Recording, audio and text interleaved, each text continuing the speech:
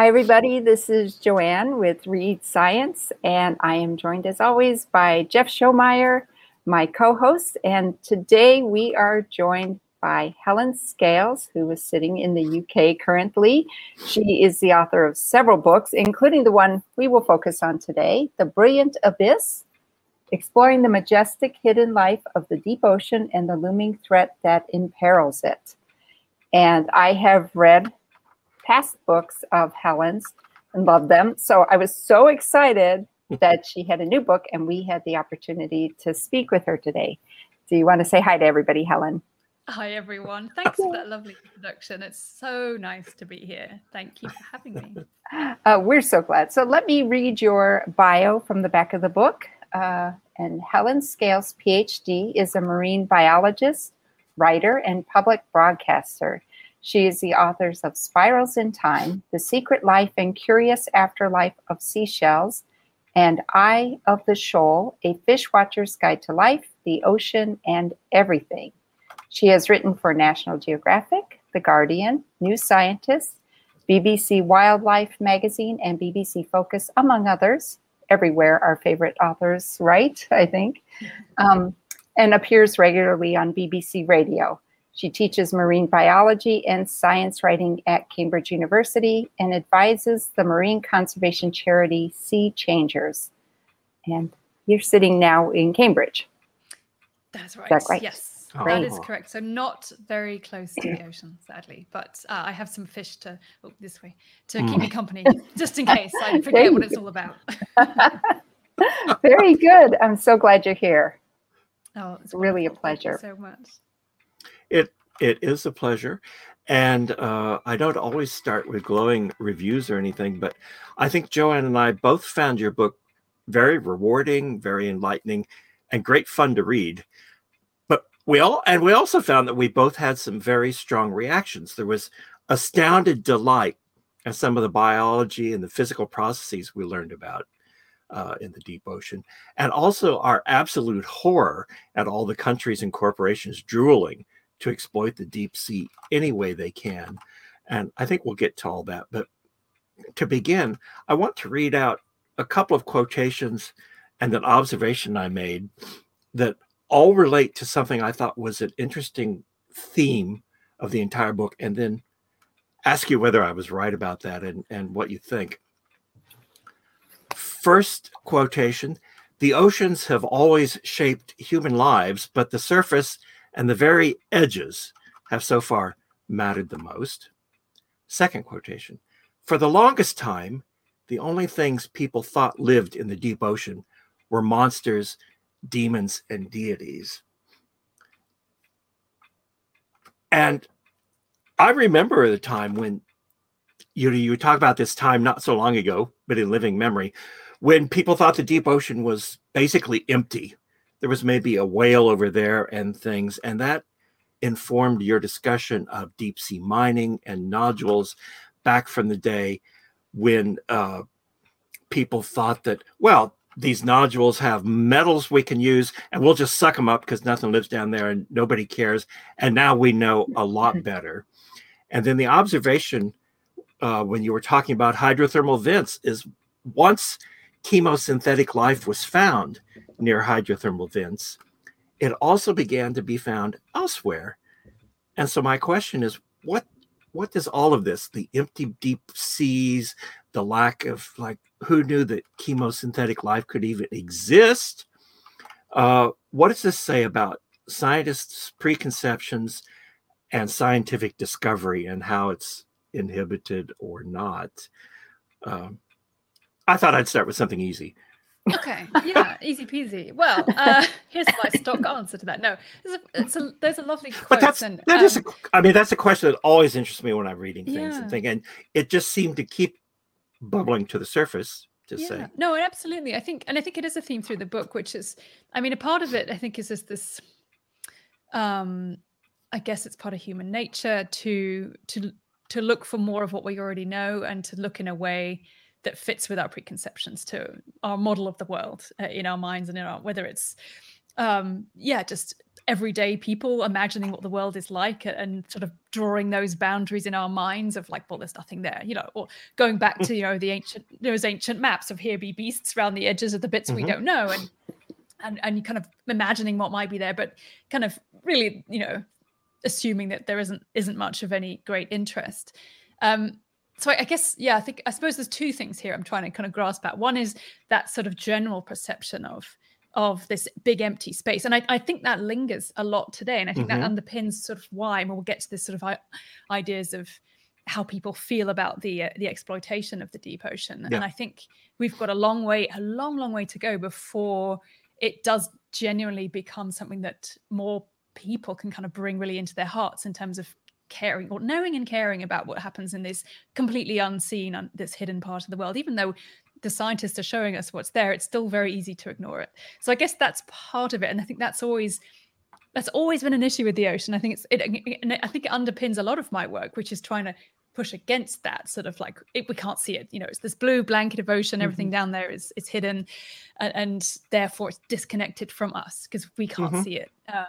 So it's something as simple as being able to see it is a big deal in that case, right? I think so. Yeah, I do. I think so. I think it's hard for us to generally to appreciate that there are these really critical connections between, everywhere throughout the entirety of our living planet, which is all the way to the bottom of the deepest part of the ocean, as we now know. So I think there's that boundary between water and air it's a physical boundary, but I also think it's an incredible mental boundary for us thinking about this place. So even as the science now is starting to show us just how interconnected everything is, physically, chemically, the heat that's moving around, just the sheer fact that we're all species living on this one planet of ours, whether we live in the bottom of the Mariana Trench up a mountain or strolling around on a beach, we're all in this together. And that's a really big concept to get our heads around too, sort of generally. But I want to pick up another point in terms of the science. There really is this sort of, we look for what we know and then you find more of that thing. And it's those kind of, it's like the discovery of hydrothermal vents. So suddenly, boom, like this whole new thing, this whole bubble, universe almost explodes because suddenly you realize it's not as we thought it was. And for me, that's why I find the deep ocean so exciting.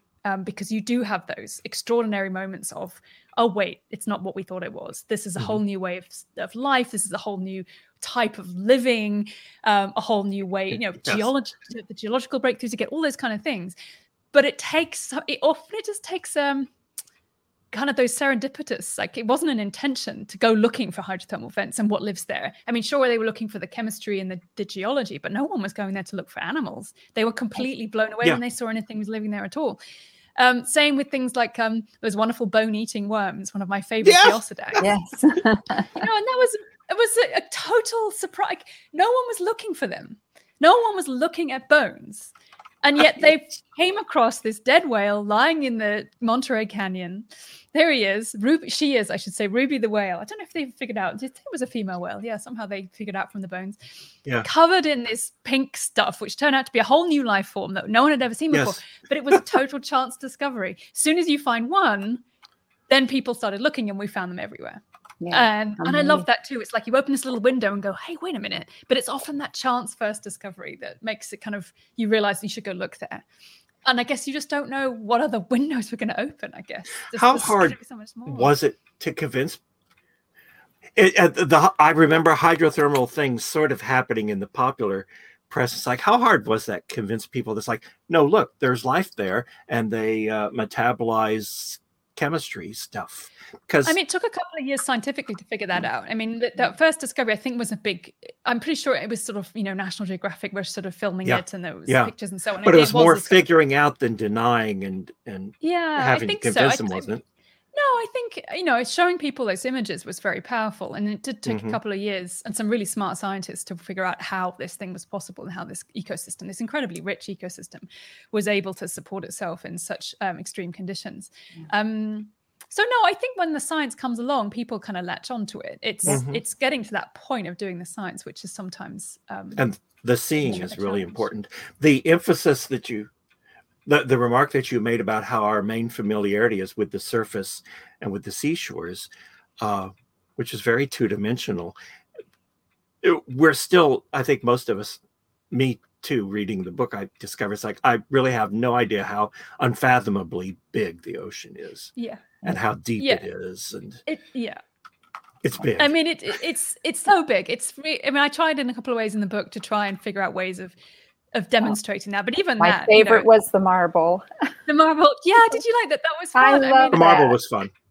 So the idea being, if you just took a normal glass marble, I haven't got one to hand, but anyway, I usually wave one at people when I'm talking about this. But yeah, the idea of if you sailed out over to off to a part of really deep ocean, and dropped it over the side of your ship, how long would it take to get through all the different layers of the ocean? It was partly an idea of showing that it's like this kind of layers of like in a sundae glass. I don't know if that's the word you would use in American. Parfait, maybe dessert glass. A trifle.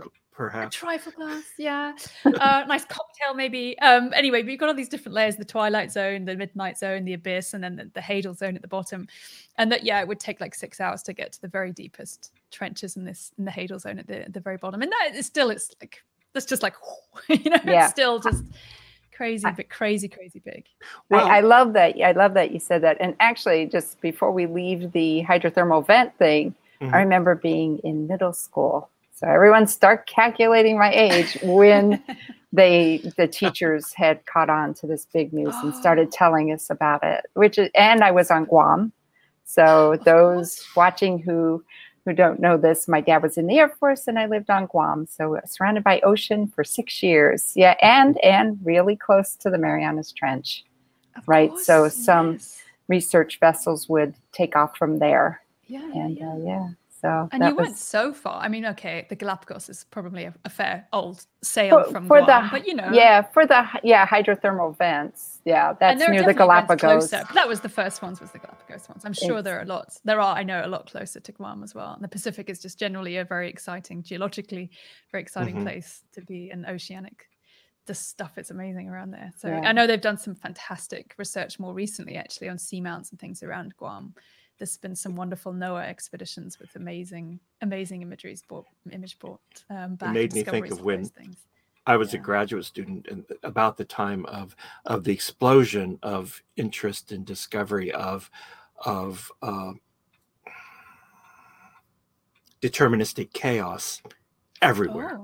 It's like somebody found, they found out it could happen. They discovered these nonlinear systems could do this. You got strange attractors and all of this, and suddenly they were everywhere. And it's like now hydrothermal vents seem to be everywhere you look, almost, don't they?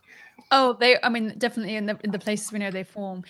Joanne, I'd love to ask actually, do you remember how you felt when those discoveries were coming? Like, what did you think about that sort of? Was it like alien life on Earth, or like how did it? Yeah. The lipstick tube worms. Those things were like, what? So now I was already a curious kid. My path towards science seemed to already be determined. But things like that just really, it blew me away. And I'm so grateful to the teacher to pointing it out. Now, my parents may have, but I doubt it. I remember being in school when I heard about it. So cool. And knowing that really, even though it wasn't near Guam, I'm here where, they were trying to do research and everything else. So that was really just so cool. Exciting. Yeah. I remember being very excited about that, and that those things are living there. Yeah. Impossible. And the fact that we're still finding so much more. There's basically vents dotted all the way along the edges of tectonic plates, wherever they may be throughout the oceans. And a lot of them many have been studied, but many haven't. And pretty much every time somebody goes to look at a new one, it's like, oh, here's another weird thing we didn't know existed. Whether it was a Yeti crab or a scalyfoot snail, or whoever knows what else is going to come next. But there's this amazing regional differences in vent life. They are very different in different parts of the Pacific. Yeah, those are the. These are all these crabs. Oh my gosh, it's like a mound of white crabs. Huge mound of crabs. Exactly. Those are a type of Yeti crabs.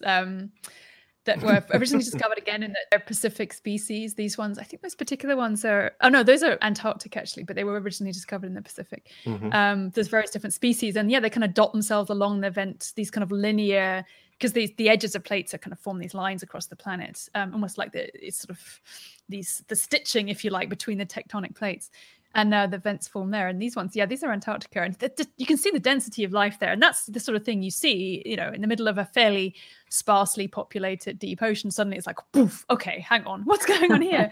And again, it's this reliance on this sort of chemical energy as opposed to sunlight, which is driving these ecosystems and is still being, you know, there's still so many questions about how these things are occupied, how they move around, all these kind of things. Yeah. I'm amazed at the number of things that have no pigment, you know, which you don't need because it's dark and doesn't matter, right? Yeah, but then the stuff is, some of it is colorful too, and that's pretty very good. colorful. That's right. Yeah, the kind of the reds. We think the red color in the deep ocean is a camouflage thing, because at least that's the vampire squid, which is looking beautiful there. The very nice squid. picture. But the red coloration we think helps to make them look really indistinct, and that's kind of the mid waters where there's well, there's no light, but I think if there's any light at all, it's bioluminescence, which is generally blue and green. So the reds are kind of still hidden away.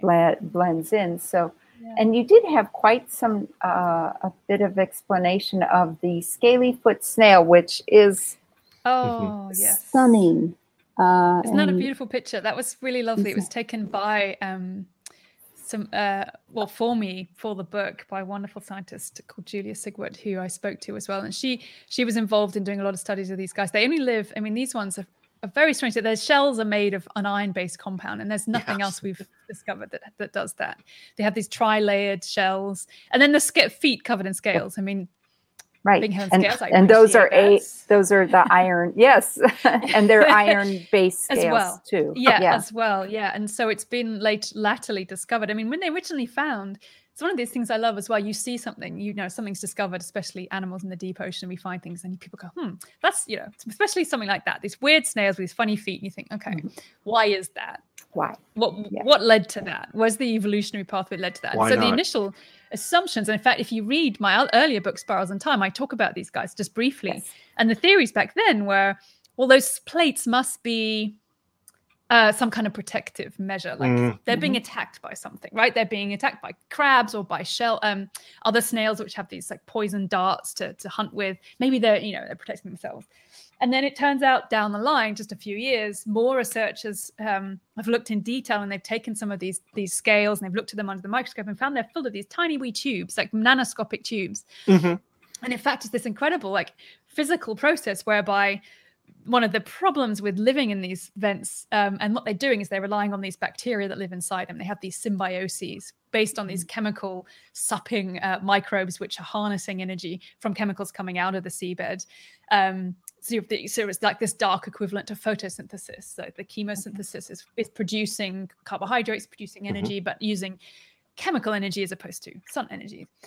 This energy from sunlight. So these snails, as well as the worms we've talked about, the giant tube worms and yeti crabs, everything else, are basically relying on these microbes.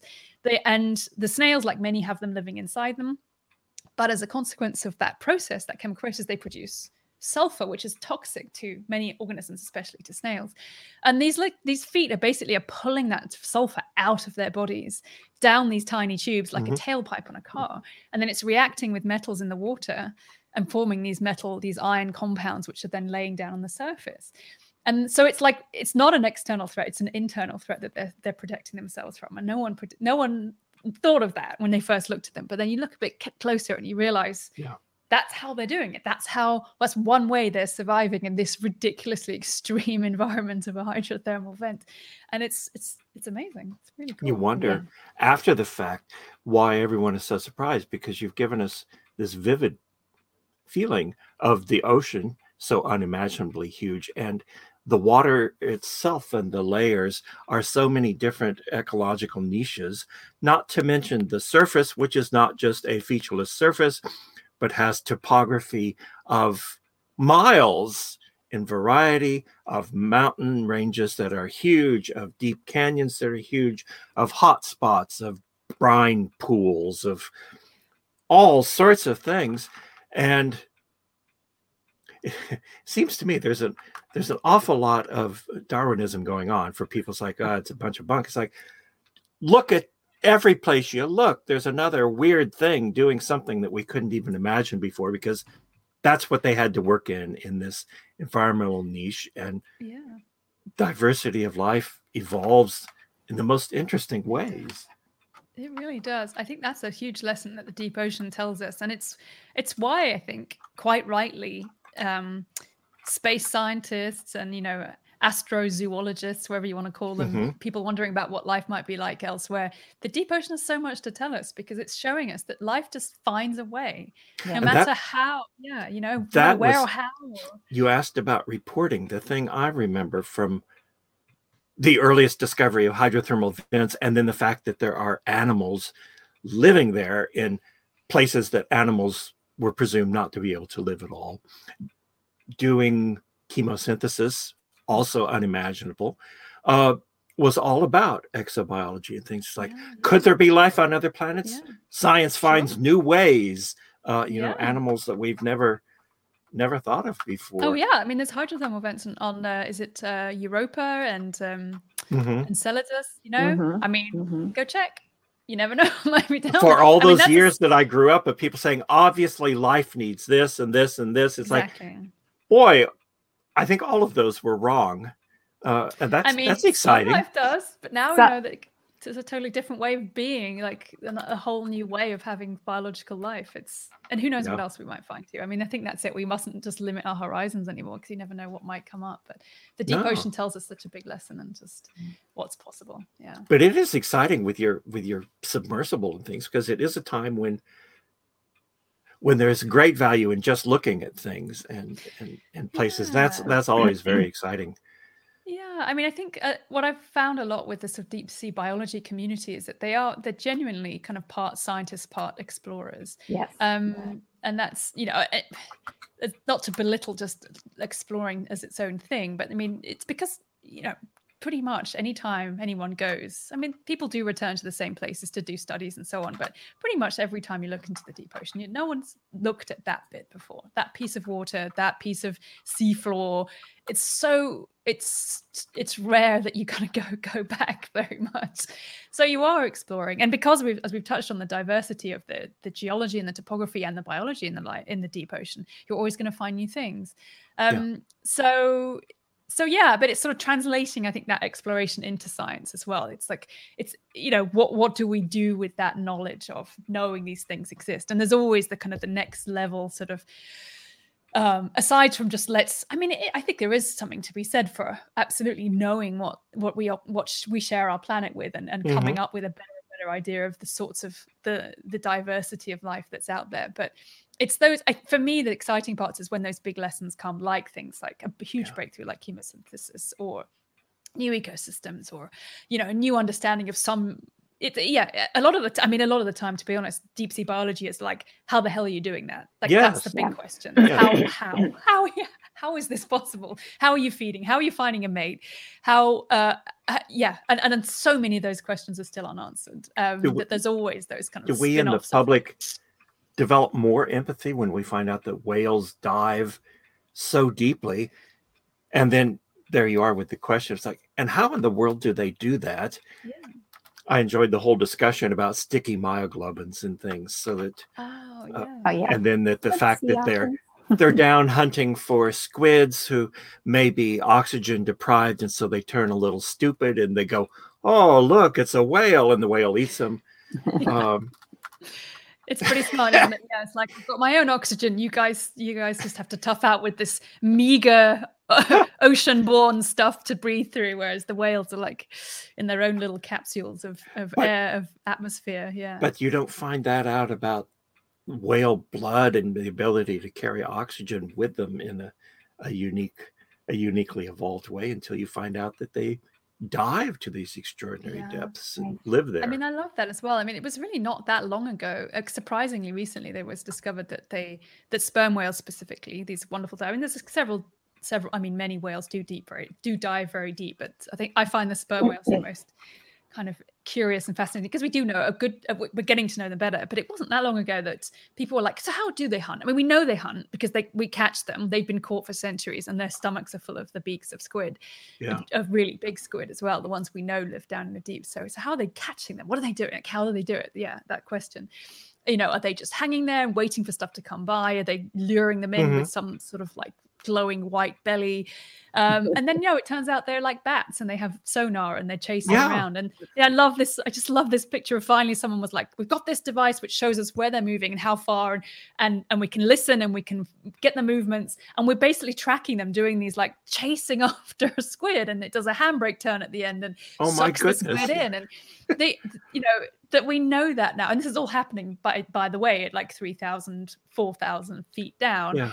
Amazing. And it's that again, it's answering those questions is how this all works that opens up this whole new kind of like, a whole new understanding of these animals and what they're doing and how they're communicating, and a new appreciation too. I hope that's what made the section on exploitation so disappointing. And there all these interesting facts, like here's one that just jump out. It's a tiny little fact, and yet it's kind of a shocking fact. And in 1930s Europe, almost half of all margarine spreads were made from hydrogenated whale oil. Yep. Yeah. I know, right? We still killed whales just to make butter substitutes. Yeah. I know. I remember, talking about the kind of what sort of from a childhood sort of coming through. I remember being kind of in the schoolyard. It was like, you shouldn't lick stamps or envelopes because that's whale. That's made out of whales, or lipstick as well. Spermaceti or whatever. Yeah. And that was the kind of, we would talk about it in the schoolyard. And I think looking back, at the time I don't think I really understood, and I didn't really know what that meant, or if it was true. But looking back, I think it could have been. We're talking that was like in the early 80s. The moratorium didn't come in until 82. It might have just been the tail end of like, my mom and dad used to kind of thing, whatever. But still really shocking that absolutely within lifetime, this was normal. It was either people didn't realize, or it was completely normal for whale to be this commercial, like industrial product that was getting into into everyone's diets and everything. Lives. Yeah. Interestingly, just recently I went to Nantucket and they have a whaling museum there. And it was so fascinating. Now, I thought, I'm not going to care about this, but the biology of it all, and and then how things changed. Whales were becoming in short supply. Petroleum came along, so luckily we didn't need to continue to kill sperm whales and puncture this gland to have all their oil spill out. Right? Exactly. Yeah. It was more fascinating than I thought. And they had a full sperm whale skeleton there because one had washed up on the beach in like 1998 or something. And they even had this little documentary about how, they were trying, okay, how can we take this apart? How can we, and they discovered that the old tools were actually better at this, removing the blubber than, the new fancier tools. And, because nobody's been doing this in recent years. Right. And then the surprise of actually puncturing that gland with the oil and how much came out of the spermaceti oil came out was really astonishing to them. Gosh. And so I was like, it's funny, we move away from doing those things and how much we even forget. So there's discovery and then there's rediscovery because So if you haven't been to that museum, I recommend it. I wasn't sure. Everyone said, go visit it when you're on Nantucket. I'm like, really? And then, but it was a surprise, a gem, really. That's awesome. I'm actually going to be doing it. And again, not in person, sadly, but I am going to do a talk in Nantucket Athenaeum. So I shall ask them. Yes. Ask about the whale. Yeah. Oh, yeah. Well, because they're very, proud of this history. Yeah. And, but, and also some of the oil they had was responsible for a very big fire that destroyed much of the town. So it's really, I'm just like, wow, this is, I had no idea I would find this so fascinating, but it was. Amazing. Yeah, very much. So I was happy to read about that, like on the heels of having returned from, this trip. And I like how that all builds on each other. So, well, okay. So I want to ask you, you had a question, or you had a comment that there are more astronomers than astronauts. There are more deep sea biologists than the ones who go on Argonauts, right? Like who go under the ocean. So, so as a marine biologist, though, what do you need to be a marine biologist? It seems it can run the whole gamut. You could stay and look at collections of things, people, or you can dive yourself, or you can really dive in a submersible. So this field seems really big. And since you're our first marine biologist, I thought I would take this opportunity to ask about the field. And there may be people here interested, or who have young people in their life interested. Yeah. Oh, I mean, it's a hugely wide field, I guess. And we could talk about marine science as an even bigger field of that, and pick out whether you're most interested in the life stuff, which is the biology or the chemistry or the physics, or you want to wrap it all up together. And there's all these intersectional kind of, biochemical oceanographers and people who really think across those boundaries. Because I think to really understand the oceans and to understand how they work, we need people specializing, and we need that kind of crossover between all these different areas. It's all so tied together, the physics, the chemistry, the biology. But if we narrow it down biology, we means life and ecosystems. And, life and understanding, what's there, that's a lot, the living systems, whether that's focusing in on a particular species and understanding how that lives and survives, or tracing, connections through to a whole ecosystem and habitats that's all under that kind of marine biology thing. I mean, I guess the kind of the kind of cliched idea of a marine biologist is somebody who studies dolphins, and gets to swim with those guys. And there's plenty of marine biologists who don't scuba dive, who don't get wet, if you like. I mean, there's plenty of dry marine biology to be done. Because, partly, as I'm showing in the book with deep sea biology, there's so much that can be done now with these remote tools, the technologies we have to study these places where it's very difficult and very dangerous and expensive to put human beings. Therefore, we've got these incredible ways of studying these distant shores and distant realms of the oceans. So really, it's whatever you want to do. I would say, in terms of what it's like being a deep sea biologist out working in the oceans, out at sea, that in itself, even if you're not on an expedition, we call them cruises, actually. So there's one thing. I don't remember if that's in the book or not. I forget if my editor was like, you mentioned that. You had a end note like that. You could rent. You could rent.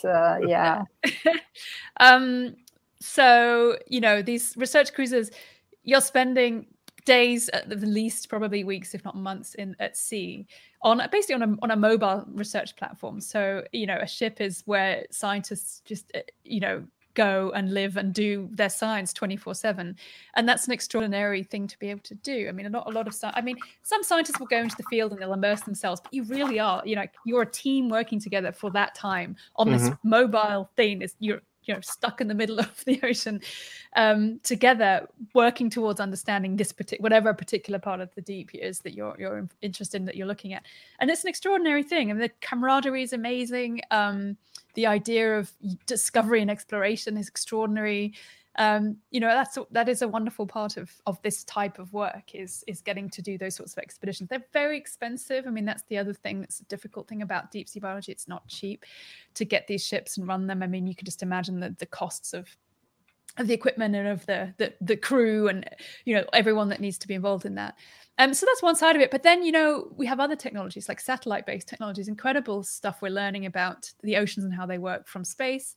So there's if there are people out there who are fascinated with big scale processes and are really good at computers, I'm going to say in a very general way, then there's amazingly powerful ways of understanding more about the planet and how it's changing, and the oceans and how they're changing from space and from remotely collected data sets and so on. So I think marine biology can be anything from someone who's focusing down on one group of animals and wants to know everything about that thing and those things, and you go out and you find them and you study them and you bring them back to the lab and you use genetic techniques or whatever it is you have at your fingertips to understand its life, through to stand back and understand how the the oceans work with the currents and with waves and with storms, and how that all ties together. So you've got a huge range of scales at which you could be focusing your mind, I guess, when it comes to the ocean.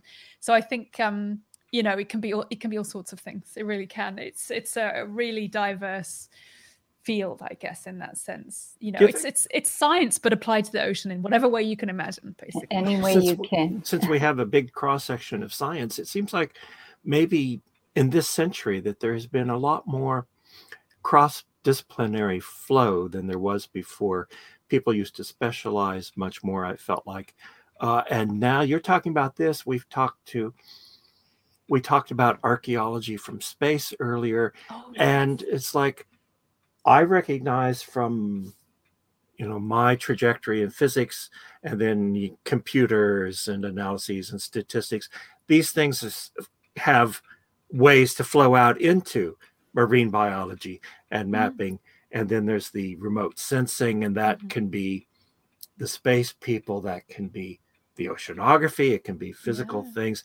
And there's a lot of blending going on that's exciting. And maybe it's just an evolutionary thing. If this is where that all of the interesting things to look at and discoveries to be made at the moment seem to be at these boundaries that have become kind of soft. And so a lot of the physicists, it never would have happened before, but a lot of the physicists I know now are something hyphen physicists. Right. Yeah. Health physicists, radiation physicists, marine physicists, whatever. And that's cool.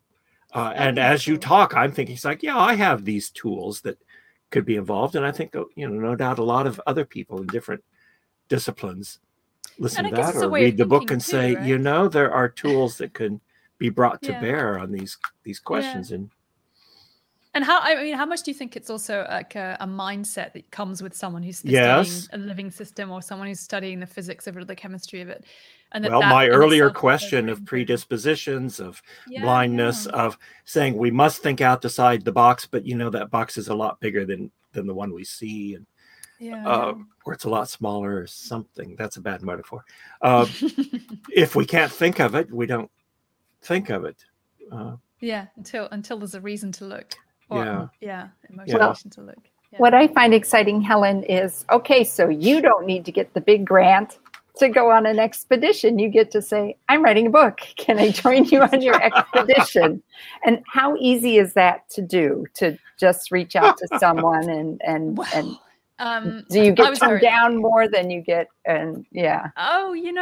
Actually, it's I'm in a very lucky position. I'm in a fortunate position that I've come across a lot of very generous and wonderful scientists who take communication very seriously. So they, it's not a small deal by any means to allocate a bunk in a ship to a journalist or to a writer. I mean, I kind of have the benefit of being able to actually do some of the science too, because a lot of the time there'll be a mixed team of people on a ship. So, for example, the cruise I went on when I was researching the book to the Gulf of Mexico, it was a very young team. There were people on the ship who hadn't been to sea before. So for them, it was a learning experience. So, I mean, and that's what I find really wonderful as well about this kind of, and I find that across the board in so many different expeditions I've been involved in and people I've spoken to, is there's often a real mix from the profs all the way down to undergraduates even, who are taken out. And it's all part of that process of becoming a deep sea scientist, is getting out there on ships and getting that experience and learning from others at sea. So everyone is learning. So I was there too. I mean, I'm a trained marine biologist, and maybe most of my experiences in other places, which when I've done my own research, it's usually in shallower seas. But my experience is deepening, and that's valuable on the ship as well. So I could kind of chip in, and a lot of the time, anyone could do it. It's not it's like, go pick out the creatures from that pot of stuff we've just sure, and go help them put that thing in, and it's stuff that we can all get involved in if you're want to put yourself on a ship. So I found them very welcoming, incredibly welcoming, and I think it's just an indication of how, I guess it kind of ties back as well, Jeff, to these ideas we spoke of originally, which is the hidden nature of the deep ocean, the secluded nature of what all of this is. And I think I find deep sea scientists incredibly aware of the role they have in showing others what's there. Yeah. And so What's therefore there. the power of communication, whether it's films, whether it's books, radio, whatever it might be, just talking to people. I mean, they do these fantastic live link ups to the deep. There's one I think going on this week. I think it's still happening. The Schmidt Ocean Institute's got one going out. NOAA have the Okeanos Explorer. I'm forgetting one more. It's in the back of the book. I must mention that one too. But basically, you can link up live on YouTube and see what they're doing. Yeah. I love it. It comes across my Twitter feed on occasion, so and I'm great. like, what? And they're It's the like, Ocean look at Exploration this. Trust. Nautilus is the other one. Aren't they great? I mean, I find them really just. I don't get anything done those days. I'm trying to. And work. then It's just, you hear people going, "Oh, that's so cute." yeah, because it's narrated. What the heck is that? We've never seen that before. Wait a Yeah. minute. Right. Yes. It's this, and it truly is this kind of. It's like this collaboration. I mean, I know that scientists are kind of pinging in and listening in from all around the world, experts on a particular group, or they'll call someone up and be like, "Hey, wait, we need Chris Marr to tell us what this sea urchin is," because he's the guy in sea urchins, and he'll come in and be like, "No, it's this," and it's like he's the urchin guy. Science. He's the urchin guy, exactly. So Yeah. Or whoever it might, whatever they need. So I love that. So I think deep sea scientists take all of that very seriously in terms of trying to show as many people as possible what's there, and we have those tools now, which is super cool. Yeah, you've done love with it. this book, I think, a very important work. There were 3 sections, and I didn't read the contents to know what was coming, but there's like seeing how big the ocean is, seeing what all the life is like, and then seeing how people want to exploit it, and this whole mindset of people's like, look, the ocean is underexploited. It's like, what does that even mean? And I think you've demonstrated and started to solve the problem. It's like, you can't have, what do you want to call it, a modern feel about preserving or trying to take care of the oceans without some empathy and some understanding of what's there, what could be lost, and how huge that is. And then not only the exploitation, but then the physical processes of seeing how important the ocean is of a global view of warming and what prevents warming and things. And the fact that, I don't know if I can find it here, that here it is. More than 90% of the extra heat trapped by human emitted carbon dioxide has been taken up by the oceans. Who knew that? Without all the ocean's water, global temperatures on land would already be over 96 degrees Fahrenheit higher than during pre-industrial times. Across the United States, average summer temperatures would exceed 160 degrees Fahrenheit. It's like the oceans aren't just there for sailing on. Right. Yes. The heat capacity of the ocean is huge. It is a significant player in moderating temperatures and moderating carbon dioxide, but it's not a limitless resource either. No, exactly. And I think in the deep is definitely like the movement of heat down into the deep, the movement of carbon into the deep, and the limits on that are stuff that we are still getting a grasp on, and an understanding how important it is, and B, how much that might change if we push it, And then I mean, it's an amazing buffer for the planet. It's an absolute life-giving buffer to the planet. Anyway, even there if are there weren't amazing humans things like that. throwing And then the whole discussion you had of orange roughy or slimehead exploitation, and the fact that, like with the whales, is sometimes I think we have a romantic notion of whaling as they go out and they catch 2 or 3 a year versus thousands were killed, and there were not much more than thousands. There were maybe 100,000. Significant fractions of them were killed every year. And when you read, it's like, well, what's wrong with catching a few fish? It's like, we're not catching a few fish. We're talking about 160,000 tons a month, a year, whatever. Just simply enormous amounts that reduce populations by extraordinary amounts. And Yeah, I mean, I think that's the lesson, sort of the two lessons I think in the book. One being that, from the whalings, the impact that whaling could have had with fairly basic technologies was extraordinary. Right. I mean, it got wrapped up in the what people perhaps don't quite appreciate so much is that sure, there was those sort of, the Moby Dick era of whaling, and that was the romantic side of it, back then, and even that was causing huge impacts on populations. And then there was like a 21st century whaling spree, which was even worse when things got mechanized, and more than twice the number of sperm whales were caught than are alive today. Something like, I think it's something like 750,000 were killed, and we think about 360,000 are left.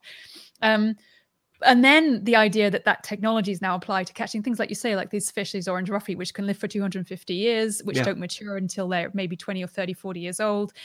And they live on these underwater seamounts, which are underwater mountains, volcanoes, some of them active, some of them dormant, these huge physical features which are pretty easy to find, and the fish very helpfully congregate around these features to spawn, so they're easy to catch. You've got the technologies to find those mountains, you've got the gear to be able to fish at 1,000 meters, 3,000 feet, 4,000 feet down, and one trawl net can bring up tens of tons, hundreds of tons. I'm going to just check the number actually on that, because that's one of the things that I am forgetting exactly how many. And while you looked that up, and they had a promotional campaign essentially to get people to want to eat these fish. Hey, we're catching these fish. We should sell them. Oh, people aren't eating them. Let's tell them they should eat them. Well, it was an underexploited market.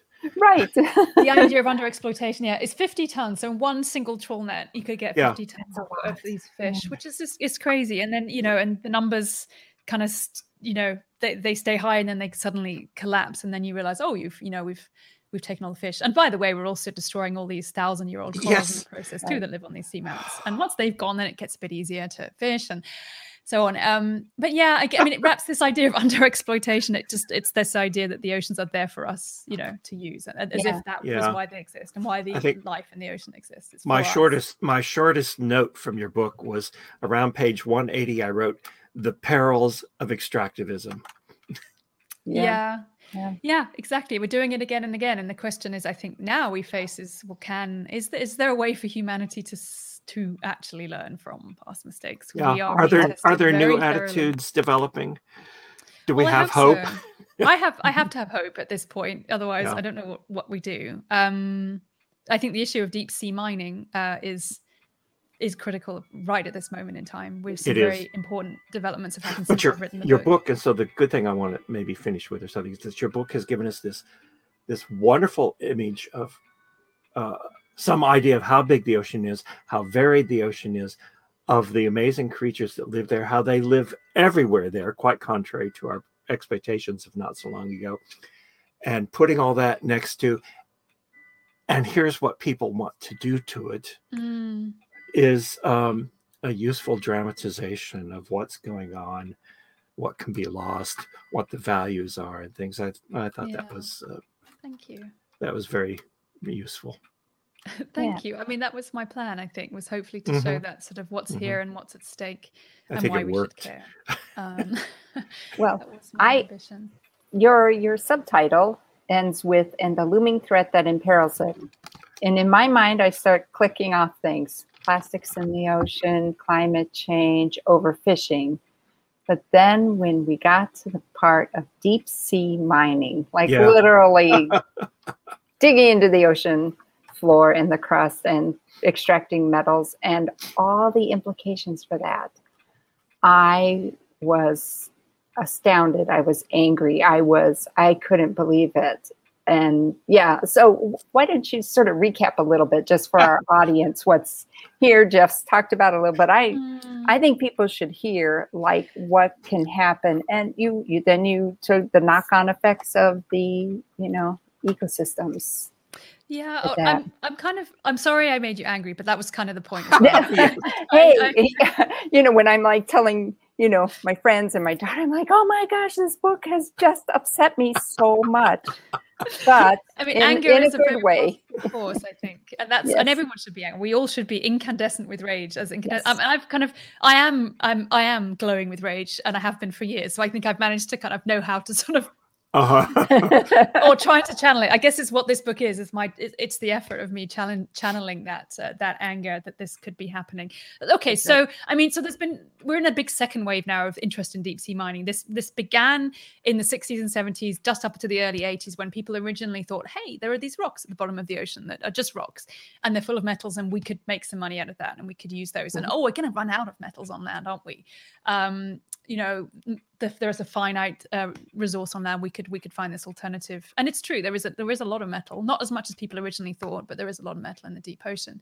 But for various reasons, that first wave of interest faded away and stopped. But now we're in the second wave now, and the big story we're being told by the companies who want to make an enormous amount of money. They think, well, if in various ways they're going to make a lot of money out of this. Because we now need metals for electric car batteries and for solar panels and for wind turbines and for things that are going to get us out of this climate crisis that we're currently living through. So, and it was a big reason why I wanted to write the book, actually, because I kept hearing this narrative of this is how we're going to have green global economies, is using deep sea metals, and that's our best choice. They are going to have less impact than mining on land is. We desperately need all of these metals in order to make this stuff. And I just thought, well, is that true? And what's really behind those figures? And and to get to grips with that, I figured I'd need to spend some time, and a book would be a good way to spend that time looking into this issue. So so I did that, and I was looking and speaking to people about like predicting where metals are going to come from in the future and what's going to be needed, and all those kinds of things are really complicated. Turns out it's no simple matter to say we are going to need X, Y, Z elements and amounts of it in 10, 15, 20, 50 years time, and it's going to come from these sources in these places. That simply that's what anyone who knows anything about mining will tell you. There's no way we can be sure what that's going to be. Then you talk to the technologists, people who are looking at how to build electric car batteries, who are looking at how to do the next generations of these technologies, which sure, we are going to need to get ourselves off of fossil fuels. We are going to need metals. We're going to need these technologies to produce energy, to store it, to move ourselves around the planet. But is it going to be the ways we have now? And that's what shocked me, is that a lot of these arguments in favor of deep sea mining are based on technologies that could quite quickly become out of date, actually. Cobalt is one example. It's a really important metal at the moment, cobalt, in this whole debate, because it's one that could come from the deep ocean, from these rocky nodules. But most of it currently comes from really horrible mines in the Democratic Republic of Congo. No doubt. Those are dreadful for human beings, dreadful for the environment. That needs to be cleaned up. They need to be figured out. One thing is, even if we do go to the deep ocean, doesn't do anything, it's not a zero-sum game. We're going to have both. Those mines in Congo are going to keep going. But equally, there are, and it is currently an element used in electric car batteries, but people are working on cobalt-free batteries. Tesla are already doing that. It isn't that long until the technologies can and should be able to advance to say, well, what minerals do we need? What metals can we get hold of? How, by the way, are we going to recycle all of this and reuse all of this stuff and be really smart about the way we transition to a green economy? We're very smart. Human beings can be incredibly inventive and clever about the way we do things. So oftentimes we can't, but I do really think that if we get the right people pushing in the right directions, we will be able to make those transitions without saying that we need the deep ocean. And then, aside from the demand part of the question, is the whole ecological impact of it, and the big, and I'm going to say the big lies that are being spread, and they are lies, and they are openly being made at the moment, as we're increasingly discovering, by these big mining companies. They are lying about the fact that you can compare the impacts of deep sea mining to land-based mining. We cannot. No. We simply do not have the understanding yet of deep sea ecosystems. We have already got a good guess it's going to be awful by the fact that we're extracting basically the basis of habitats. There's not only these rocks in abyssal plains, we're looking at exploiting hydrothermal vents, these extraordinary ecosystems we've been talking about. They are also a target for mining. Even if they'll tell you that they'll mine ones that have become inactive, that's a big question. Even if you can find them, is it really the case that they've completely gone out, if you like? And these underwater mountains, these seamounts are also covered in metal-rich crusts, and they're also a target for mining. So we've got these three places in the ocean that are hugely important for biodiversity, incredibly important, although we're still finding out important for processes in the health of the ocean more widely. And the impacts of mining aren't just going to be where that mine is operating, these are going to be causing a huge amounts of light pollution, huge amounts of noise pollution, and sedimentation too. These great big plumes of muddy sediments are going to be thrown up into the water column. There's tailings that will go back into the ocean after the mining ores have been processed on a ship. There's all these different aspects to the impacts of mining, which we are only just starting to get a handle on. So, to make it a simplistic statement, it's going to be better than land-based mining. We just can't say that. It's not true. I was one thing you made a point about was the tailings and all this, the byproduct will get into, if there's some toxic metals, chemicals, will get into the fish we consume. Yeah, the things we consume. A huge portion of take tuna, for example. A lot of the tuna is coming from the Pacific, where there's big plans to go mining, and they not only dive down into the twilight zone to feed. These animals are going to be going right into these places where mining tailings are going to potentially be dumped, and it could easily, we're just again trying to understand how these ecosystems are going to get contaminated. But these ores are going to have toxic metals, which are going to get ground up. Some of that's going to probably end up getting back. I mean, we just don't know how that whole process is going to work. But it could well be tuna, whale sharks, whales, seabirds are going to be, that their ecosystems are going to be contaminated. Their food webs are going to be contaminated by this process, which is, even if you look, the footprint of a mine is going to be enormous, hundreds of thousands of square kilometers. And that's just the start of it. So. Yes. It is crazy, but happily.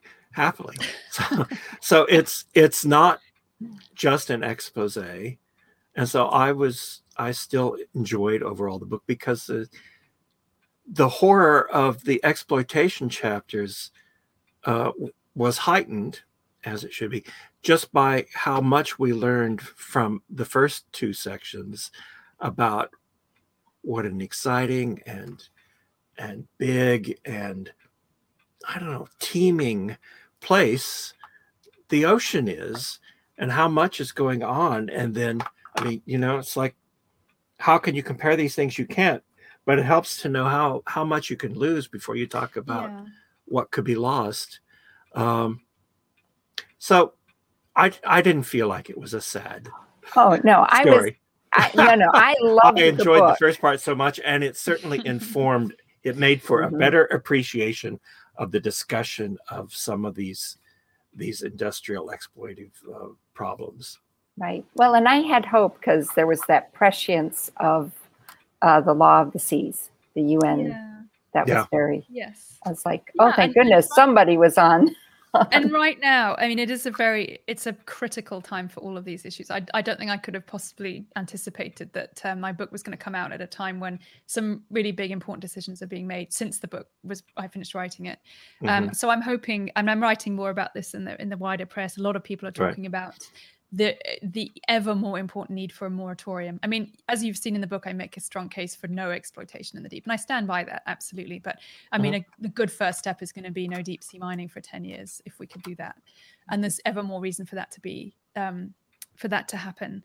Whether it will, we'll see. I think it's a huge test of that system, of this law of the sea, and the fact that there are parts of that which say we have to protect the deep ocean. We have to protect the oceans as a whole. They matter. They really do. And that's not just words. That's, that is law. So it's going to be, there are some fantastic marine ocean lawyers who are working really hard on this. There's all sorts of wonderful people. That's what gives me hope, actually, is that there are incredible scientists, lawyers, economists, people working on this issue. It's not just me saying these things by any means. And more and more people are learning to care, I think, and or just seeing, hopefully, that there's so much to lose. Like you say, Jeff, it's not just we can do this because there's nothing there, and it doesn't, it has no consequence. Right. It has huge consequences, but also just, how wonderful to know that there are all these things in the ocean still. There are still scalyfoot snails and yeti crabs and crazy luminous jellyfish and all sorts of things. Just knowing them, even if we don't get to see them ourselves, it's great that they exist. Yeah. It's so wonderful. Well, it's wondrous. Yeah. It's amazing. So actually, we're coming to the end of an hour. And so I just want to remind people again, we've been talking about The Brilliant Abyss by Helen Scales. And I highly recommend it. I really enjoyed it. And it's okay if it also made me angry because at the end, I wasn't angry about the ocean or the scientists. I was angry about greed. I suppose. But yeah, so we are so glad you came on. It's such a pleasure to finally meet you after having read some of your books. And yeah, so do you have plans for another, or is this a good stopping point for a few years anyway? I seem to want to keep doing this, so I do have plans for more books. Oh, good. And it comes at a good time. It's like a very cyclical thing being an author. You spend all that time with a subject and you write the book and you cry and you sweat and you have joyous times all the way through that writing process. And then you forget about it for a bit and it goes off to the publishers and they come back and they say, change this, and you like work hard and work more and more. And then it becomes a thing that you can hold. This is the British version. I want to take a vote sometime on whether you prefer the British version or the American cover. I like them both in different ways. Yeah. And then, and then I get to do this, which is just the best part of all of this, is speaking to wonderful, wonderful people like yourselves who have thought about my words and my ideas. And it's just a huge privilege. So that's the time when I go, oh yeah, I want to do this again. I get to do this. So I do. I'm holding on to exactly what it's going to be, but I will have an announcement very soon about the next book, which will still be ocean related. I hopefully will still have the mixture of ideas that I've managed to capture in this one, but I will be carrying on. I'm also doing some children's books as well. I just started doing that too, I think I saw something about that. I have one already out about the Great Barrier Reef, which is wonderful, and I have a couple more in the pipeline too. And that for me is a great adventure as well. So it's that's fantastic. All great. Yeah. Excellent. Oh, wonderful. Wow. We are so glad you joined us. Well, thank you. No, absolutely. Thank you so much for your thoughtful questions. And it was a really wonderful conversation. Thank you for your book. Thank you very much. Which was a very valuable read. Well, thank you. Thanks so much. All right. On behalf of us here at Read Science, we'll see you guys again. See you again.